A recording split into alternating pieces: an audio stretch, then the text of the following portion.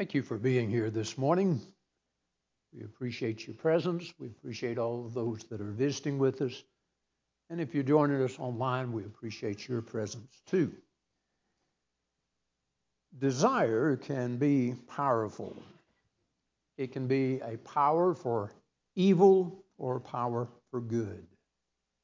And the greater desire, or the greater the desire within a person, the greater the power in that person. Some scriptures suggest how great the power of desire can be for evil. For instance, the word covetousness is a word that means a strong, inordinate desire for more. And this kind of desire has wreaked havoc on people's lives and driven people to all kinds of evil. For instance, you remember in the book of 2 Kings, in the 10th chapter, there's a king, a very wicked king by the name of Ahab. And he coveted a vineyard that one by the name of Naboth had. And he wanted it so much that when Naboth wouldn't sell it to him, he pouted and just grieved about it until his wife, Jezebel, went out and made false charges against Naboth and had him killed because of those false charges, simply because Ahab had this great evil desire to take something that wasn't his. We talk about the lust of the eye and the lust of the flesh, and these are two of the avenues through which Satan tempts us. And John talks about them in the book of 1 John in the 2nd chapter in verses 15 through 17. Lust is defined as a very strong desire. And James would tell us that temptation is lust, a strong desire, and then it's enticement with that. And if we allow ourselves this strong desire to go after that enticement, then we sin. When Paul wrote to the Ephesians, he was writing to Christians. And he reminded them, he said, among whom we also had our conversation in times past in the lust of the flesh, fulfilling the desires of the flesh and of the mind, and were by nature children of wrath, even as others. But desires can be good too. And just to again give you an illustration of the power of a good desire, the writer of Hebrews, in the book of Hebrews in the 11th chapter in verse 16, said, but now they desire a better country. He's talking about Abraham and Isaac and Jacob and those people. And he says, they desire a better country, that is, an heavenly. Wherefore God is not ashamed to be called their God, for he has prepared for them a city. He says they had a great desire for heaven. And that's what kept them walking in stride with God all the time, this great desire that they had. And so desire has this power, and it can be bad or it can be good.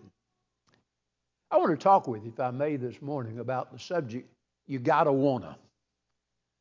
I borrowed that title from a lesson Roger Strauss preached that I heard on tape many, many years ago. But I think it will help you to remember that we're talking about desire. You gotta wanna. And our lesson is not about forgiveness. That's what his lesson was about. But about things that you gotta wanna or you got to desire in order to be successful in attaining them. And all of the things that we're going to talk about are good things. And it's an encouragement to make sure that you want to get these things in your life. The very first thing that I want to suggest to you is that if you want to go to heaven, you got to want to go. You're not going to get there by accident. Isaiah, the 35th chapter in verse 8, the writer talked about the way to heaven. He says, in a highway there shall be, and a way, and it shall be called the way of holiness. That's talking about our way to heaven, and anybody who comes to or gets to heaven will have to go by this way of holiness. He said, the unclean shall not pass over it, but it shall be for those, the wayfaring men. Though fools shall not err therein. You're not going to just end up in heaven by accident. You know, you could be driving a car and you get off the way and you wander around and you find where you're going by accident. But that's not the way it is in heaven. You're going to have to want to go to heaven in order to get there. It's oftentimes been said heaven is a willing religion for those who will to go. And that's the only way that we're going to get there, is that we have a strong desire to get to heaven. God doesn't force us to get to heaven. He allows us to get to heaven and offers us to get to heaven. And He invites whosoever will, and notice that, whosoever will, whoever wants to get to heaven and willing to do that, they can make it. But the sad thing is that there are some people that really don't have that desire. Look over, if you would, in your Bibles to the book of Matthew in the 13th chapter and begin reading with me in verse 14. And this is after Jesus has talked about some of the parables and so forth. But He says, He said, and in them the prophecy of Isaiah is fulfilled, which says, He's talking about some that haven't heard these parables and accept them. He says, hearing you will hear and shall not understand. Seeing you will see and not perceive. For the heart of this people have grown dull. Their ears are dull or hard of hearing. Their eyes they have closed, lest they should see with their eyes and hear with their ears, lest they should understand with their hearts and turn so that I should heal them. Now notice what He's saying. He's saying there is a way, but there's some people that just don't want that way. And they will harden their hearts in order to keep from hearing the word or receiving the word, lest Jesus should heal them or unless they should make it to heaven. So I want to suggest to you, just first of all, that if you want to get to heaven, you really have got to desire to get to heaven. You're not going to get there by accident. Second thing that I would suggest to you is that if you want to grow in Christ, you're going to have to want to grow. That it's not going to be something that's going to happen automatically and without effort. I want you to listen, if you would, to the book of 1 Peter in the 2nd chapter and verse 1 and 2. 1 Peter 2 and verse 1 and 2. Peter says, wherefore laying aside all malice and all guile and hypocrisies and envies and all evil speakings, as newborn babes desire the sincere milk of the word, that you may grow thereby. Now notice a couple of things. He says we have to lay aside certain things like malice and envy and guile and hypocrisy. But he also says you've got to desire the sincere milk of the word. If you're going to grow, desire the sincere milk of the word. Along with this, think about the writer of Hebrews in the book of Hebrews in the 5th chapter, and beginning about verse 9, where he's trying to tell the people about Jesus being a high priest after the order of Melchizedek. And he says, I have some things I want to tell you about this, but it's hard for me to tell you, seeing that you are dull of hearing. That phrase, dull of hearing, is a word that means they didn't have the desire. You think about dull of hearing. This is somebody that they're not really that interested in hearing. They're not making the efforts to hear. The person that wants to grow, he's ready and waiting and looking forward to hearing words that will help him grow. But he says some are dull of hearing. They're tired of hearing. They don't want to hear. They want to hear other things. And he's saying, if that happens, then you're not going to grow. In fact, he talks in that passage about how they even hinder the church. And they themselves are not equipped to discern good and evil because they are dull of hearing. And so again, if we want to, we can grow. But we're going to have a desire to do that. The third thing that I want to make mention of, you got to want to teach someone before you'll be a successful teacher of the gospel.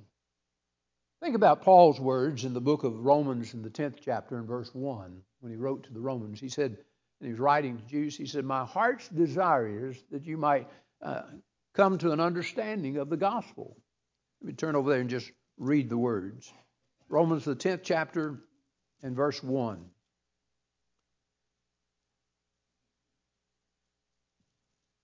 Paul says, "Brethren, my heart's desire and prayer to God for Israel is that they may be saved. For I bear them or witness that they have a zeal for God, but not according to the knowledge. But they, being ignorant of God's righteousness and seeking to establish their own righteousness, have not submitted themselves unto the righteousness of God. For Christ is the end of the law for righteousness to everyone who believes." Notice, first of all, he says, my desire for you. He wanted to teach these people what Christ really said. Talking about the Jews, he said they have a desire for righteousness, but it's not according to God's will. They'd gone out and established their own desires and their own way of getting to heaven. And I'll tell you, there's plenty of people today that they say they want to get to heaven, but they're not following God's way of getting to heaven. They've established their own right way. And so there's a great need for people to be teaching the gospel today. But he's telling us we've got to have a desire, or showing us we've got to have a desire to teach these people. If you don't have that desire, then you'll think of all kinds of excuses not to teach. But if you really want to teach, if you want to teach somebody bad enough, then you'll keep trying. And you'll keep on trying and keep trying. And try and teach somebody the gospel. I remind you again that what we talked about in Hebrews, the 5th chapter, but even for us to be able to teach these people, we have to ourselves, again, desire that word ourselves. In Hebrews, the 5th chapter, again, saying you ought to be teachers, but you have, again, the need, somebody to teach you again the first principles of the oracles of God. And so that's what happens when we don't have, first of all, the desire to grow ourselves. We're not really equipped to grow and to teach others. But then secondly, we need that desire. If we don't have a desire for that word ourselves, it's very unlikely that we're going to want to make sure somebody else hears that word. And not only just hears about Christ, but hears about the right way to follow Jesus Christ. So you got to want to teach if you're going to be successful in teaching. But a fourth thing, I want to suggest to you that if you want to be an elder, you're going to have to want to be an elder and desire to be an elder. If you are going to serve as an elder, you need to desire that position. Now, that's not to say that everyone who has ever been placed in the position of eldership desired it. Some people just look for a title and a position, and that's all they're looking for. They want that. They're not wanting to serve as elders. But look over, if you would, to the book of 1 Timothy in the 3rd chapter for a moment. And Paul's writing to Timothy about eldership and so forth. And he begins by saying, "This is a faithful saying, if a man desires the position of bishop, he desires a good work." So the very first thing he says is that if somebody's going to serve as an elder, first of all, they have to desire that work. When I was in college, a lot of us were taking Bible courses and wanting to be a preacher. But I remember there was one man by the name, or young man at that time, Fred wanted to be an elder. Already at the age that we were in college, he'd already decided that he wanted to be an elder. He wasn't wanting to be a preacher, he was wanting to be an elder.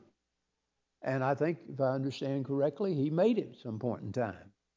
And I would suspect with that desire, and that desire being that long, that he made a good elder.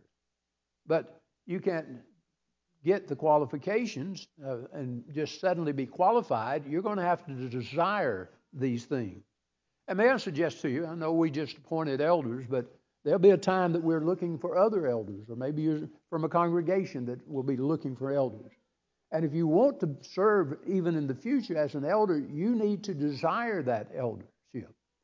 And you need, not only that, but you need to be working toward the qualifications. And some of these qualifications are not things that just appear overnight, where you can just suddenly have the desire and all of these qualifications are going to be met. It's like bringing up children that are going to be right with the Lord, or faithful children, as he says. Well, you can't wait till the day before and then suddenly decide, I think I want to be an elder, and suddenly start giving attention to your children. You're not going to have the word where you can convict the gainsayer overnight. You're going to have to be wanting to be an elder and planning to be an elder and striving to learn God's word so you can convict the gainsayer in that sense. And so we need to have a desire if we're desiring to serve as an elder. We got to want it to be that elder in order to be. And then I want to suggest to you, if you want a good marriage, you're going to have to want a good marriage. There's no doubt that God wanted us to have good homes, and He gave us commands to help. You go back and look in the book of Genesis, in the 2nd chapter, He saw that it wasn't good for man to be alone, and so He created woman and brought Eve unto Adam, and thus the first marriage that we have. And you see what He wants in marriage. He tells us over and over again in the Scriptures that a man can't put away his wife for just any cause, that the two have become one. And whoever puts away his wife except for fornication commits adultery, and whoever marries her that commits, or who's been put away without adultery, commits adultery.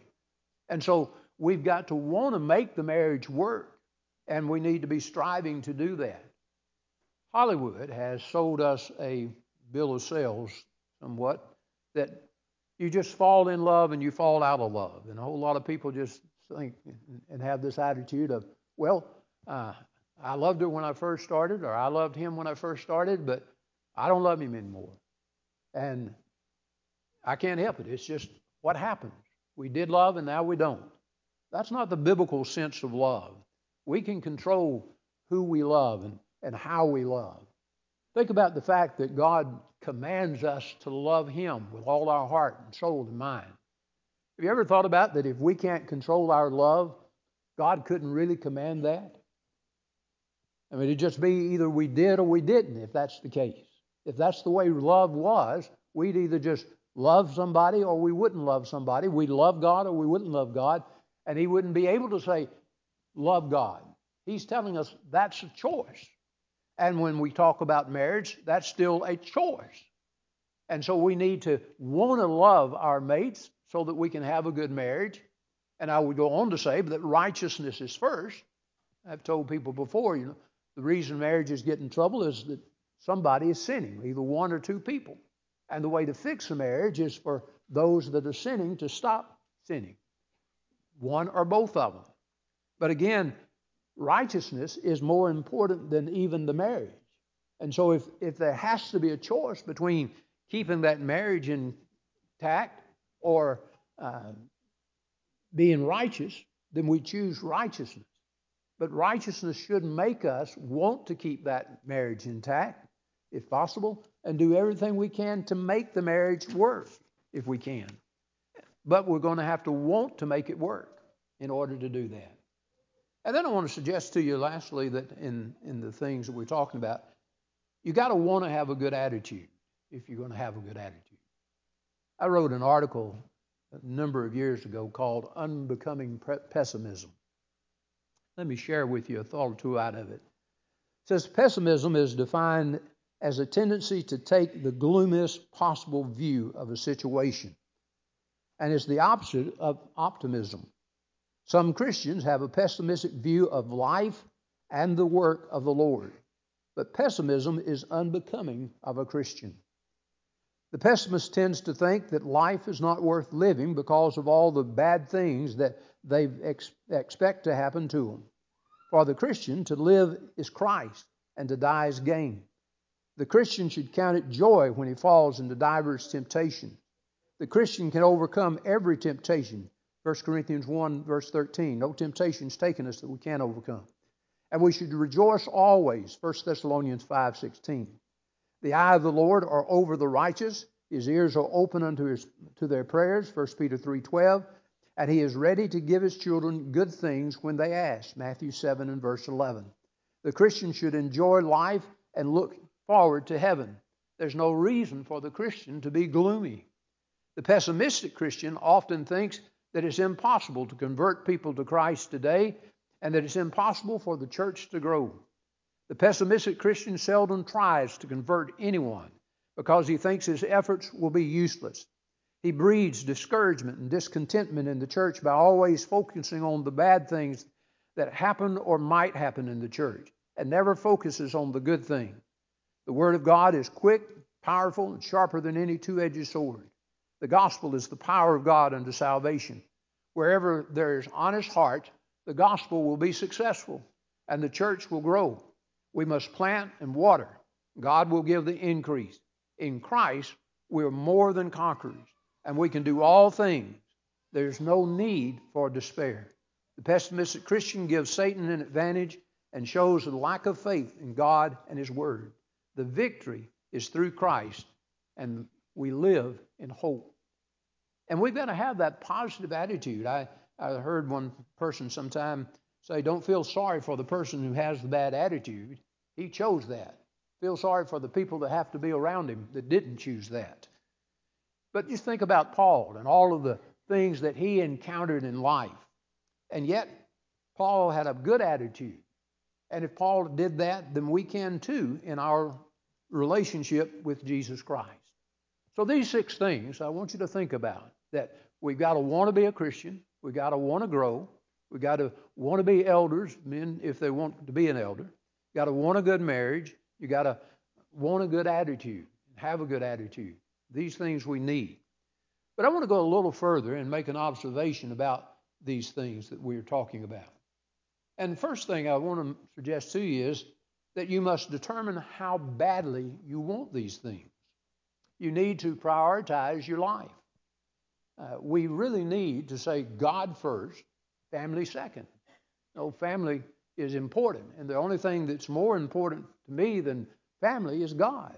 And so we need to prioritize that and determine what kind of price we're willing to pay for these things, to have these places, these things in our life where we need them and to want these things the most.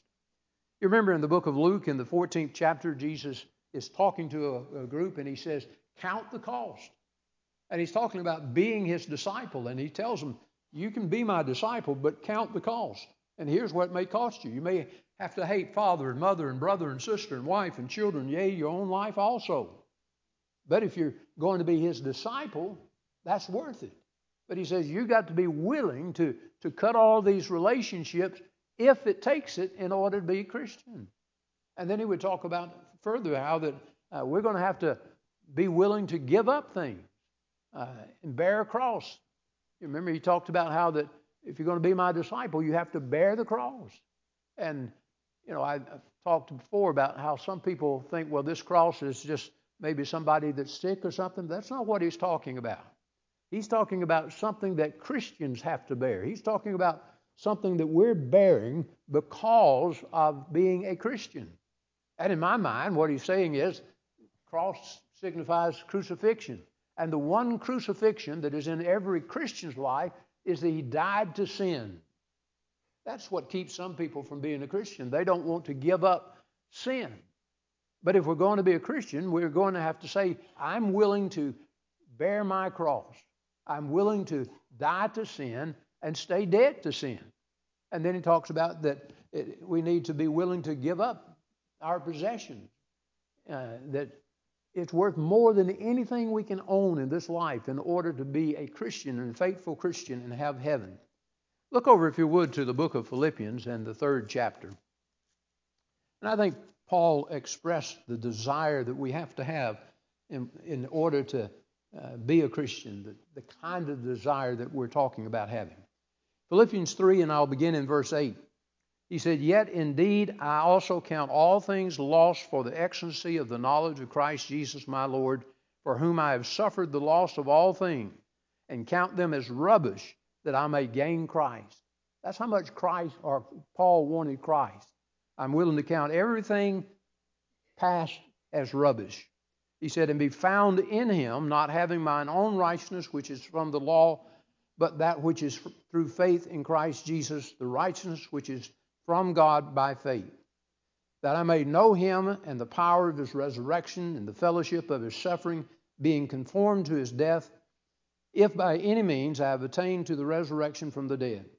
Not that I have already attained or am already perfected, but I press on that I may lay hold for that which Christ has also laid hold of me.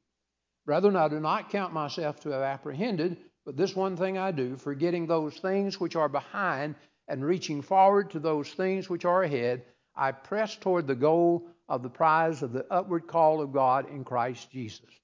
Therefore, let as many of us as are mature have this mind, and if any of you like or think otherwise, God will reveal it, even this to you, if you have something you're missing, he says. Nevertheless, to the degree that we have already attained, let us walk by the same rule, let us mind or be of the same mind. And here's what Paul is saying. In order to be a Christian, you need to count everything lost. You need to count Christ the most precious thing in your life. And you give up any other relationship if you have to. You count Christ the most precious thing. You give up any sin that may be in your life in order to have Christ. And then he said, you keep pressing toward the mark. You don't ever just say, okay, I've made it. You keep pressing toward that mark, he says. And he says, if you lack somewhere, then God will show it to you. You just walk wherein you've attained. You know, if we would really just walk wherein we've attained, wherever I know that the Scriptures teach me to do, that I'm going to do.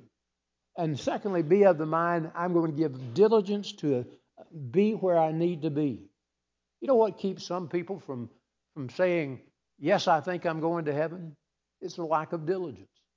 They know that they are good some days, but they know there are other days they're not really on fire for the Lord. And so they don't know how to answer that question except, I don't know. I'm convinced Christians ought to have confidence about their salvation. I think John tells us in the book of 1 John that we can have that confidence. Doesn't mean I'm the judge and that I can assure myself a place in heaven. Paul wrote to the Corinthians and said, I'm not the judge, and even my judgment is not what counts. But here he's telling us, if I walk wherein I've attained, and I give all diligence to attain where I am, I should. And if I'm of the attitude that God would show me if I miss something so that I could correct it, what more can we do? And that's what he's saying we ought to do as Christians, trying to make sure that we have the desire that we need. I want you to know also, secondly, that desire is only the first step. Everything that we've mentioned requires more.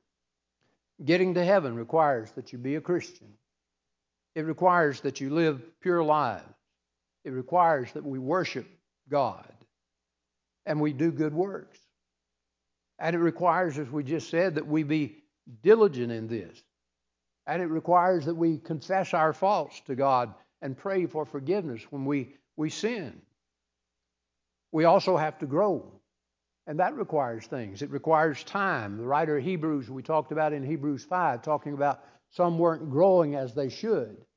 That continues on into chapter Hebrews in verse 6, and he says that we'll go on unto perfection. And he says, let us go on unto perfection. Let us be everything you can be. And then he says, and this we will do if God permit. If God gives me the time and the energies and the efforts, I'm going to do that. It's not going to be a lack of me. And so we know we need time to grow and to gain these things. And it takes effort. You remember Paul's statement in 2 Timothy 2 in verse 15. Give diligence again. Always giving diligence is the idea, that we're giving constant hard efforts. And then we have to study, 2 Timothy 2:15. Giving all diligence to study, to show yourself approved. And then it takes self-control and patience. You remember Peter in 2 Peter 1, where he talks about add to your faith virtue, and virtue knowledge, and knowledge temperance, or self-control. You can have this attitude of virtue, of standing for what's right, but that won't do you any good unless you know what is right. So you need to add to your virtue knowledge. The Romans, the 10th chapter again. Here's some people that were zealous, but he said, but they're not according to God's way. They didn't have the knowledge. And even if we have knowledge, if we are giving diligence and have knowledge or have virtue and knowledge, it won't do any good unless we have self-control and we make ourselves do what God tells us to do.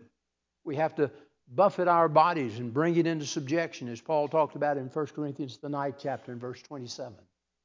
You remember when Paul talked to Festus or Felix in Acts 24? And he said he reasoned with him righteousness and judgment and temperance. Well, that's the point. You've got to be seeking to live righteously, but you've got to be able to bring your life into harmony so that you are doing righteousness. And in that way, we can stand in judgment. So not only do we have to have the desire, we have to have actions to go along with that desire. And then the last thing I want to suggest to you is that no circumstance is hopeless, that Christ has made the sacrifice for us. Christ has given us the instructions we need, all the instructions we need. Christ promises us the strength that we need. Everything we need, God has given to us. And any of these areas that we've talked about, we can make those things what they should be if everybody is of the mind that's involved in it, that we're going to put ourselves and do what God tells us to do, that we desire it and we're going to do what God tells us to do in these things. I've seen people that seemingly didn't care one whit about Christ, that then suddenly was awakened unto Christ and became Christians and faithful Christians, and some of them even gospel preachers. I can think of a man that used to carry his wife and drop her off at the building, and he'd go on and do whatever he wanted to on Sundays. And then one Sunday decided he'd go in and listen to the sermon, and it pricked his heart, and he obeyed the gospel and preaches the gospel now. I can think of marriages that were on the rocks and about to just break up, and then came back because people changed their attitude. I had a young lady come in my house one Wednesday night to tell me that she was getting a divorce from her husband. And I told her, I said, you don't have a right as far as I know. And she left. That Wednesday night, she came forward and said, I want to make things right. And I asked her, I said, are you still planning to get a divorce? And she said, no. That couple is still married today. Both of them are Christians and faithful to the Lord. And so none of it is hopeless. If we have the desire and put in the efforts, we can make it. Someone has said a journey to anywhere starts from where you are now. It doesn't make any difference if you're not a Christian or are a Christian right now, or just a ho-hum Christian. Right where you are, you can change your heart and change your mind and begin to work to be a Christian. You can have a good marriage or a bad marriage, but you can make that marriage work if both people want to do that. And you can be right in the marriage even if both people aren't, if you will be what God tells you to do. Brother Ed Dye was a good friend of mine. He's an older preacher than I am. Had a lot of influence over me. But I remember him, he'd tell me, he'd say, Harold, people need to be careful what they want because we have a way of getting what we want sometimes. Well, may I suggest to you, be careful what you want. Want the good things of God, what God wants for you. Want to be righteous, want to be a Christian, want to be growing spiritually, want to serve the Lord, want to be a worker for the Lord, want to show forth the praises of God with the right attitude of heart. And that would be godliness and meekness, doing godly or doing things that are right because you want to please God. And just be a good Christian.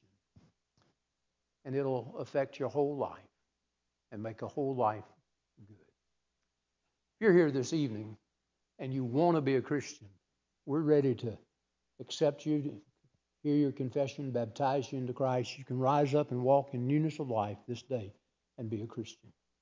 If you perhaps have not been really on fire for the Lord, you can change that. You can change even now by changing your attitude. I've preached a sermon before called Light the Fire, Turn Up the Heat. And I pointed out when I used to play tennis, there'd be one point that I'd come to and I'd think, I really need this point. And without going out and exercising more or calling times out and doing some kind of mental attitude or exercise, you just say, hey, I've got to turn up the heat. I've got to really work for this. And that's what it takes.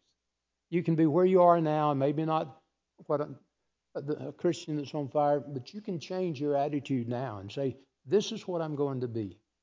Whatever it is, if we can assist you, we'd invite you to come as together we stand and sing.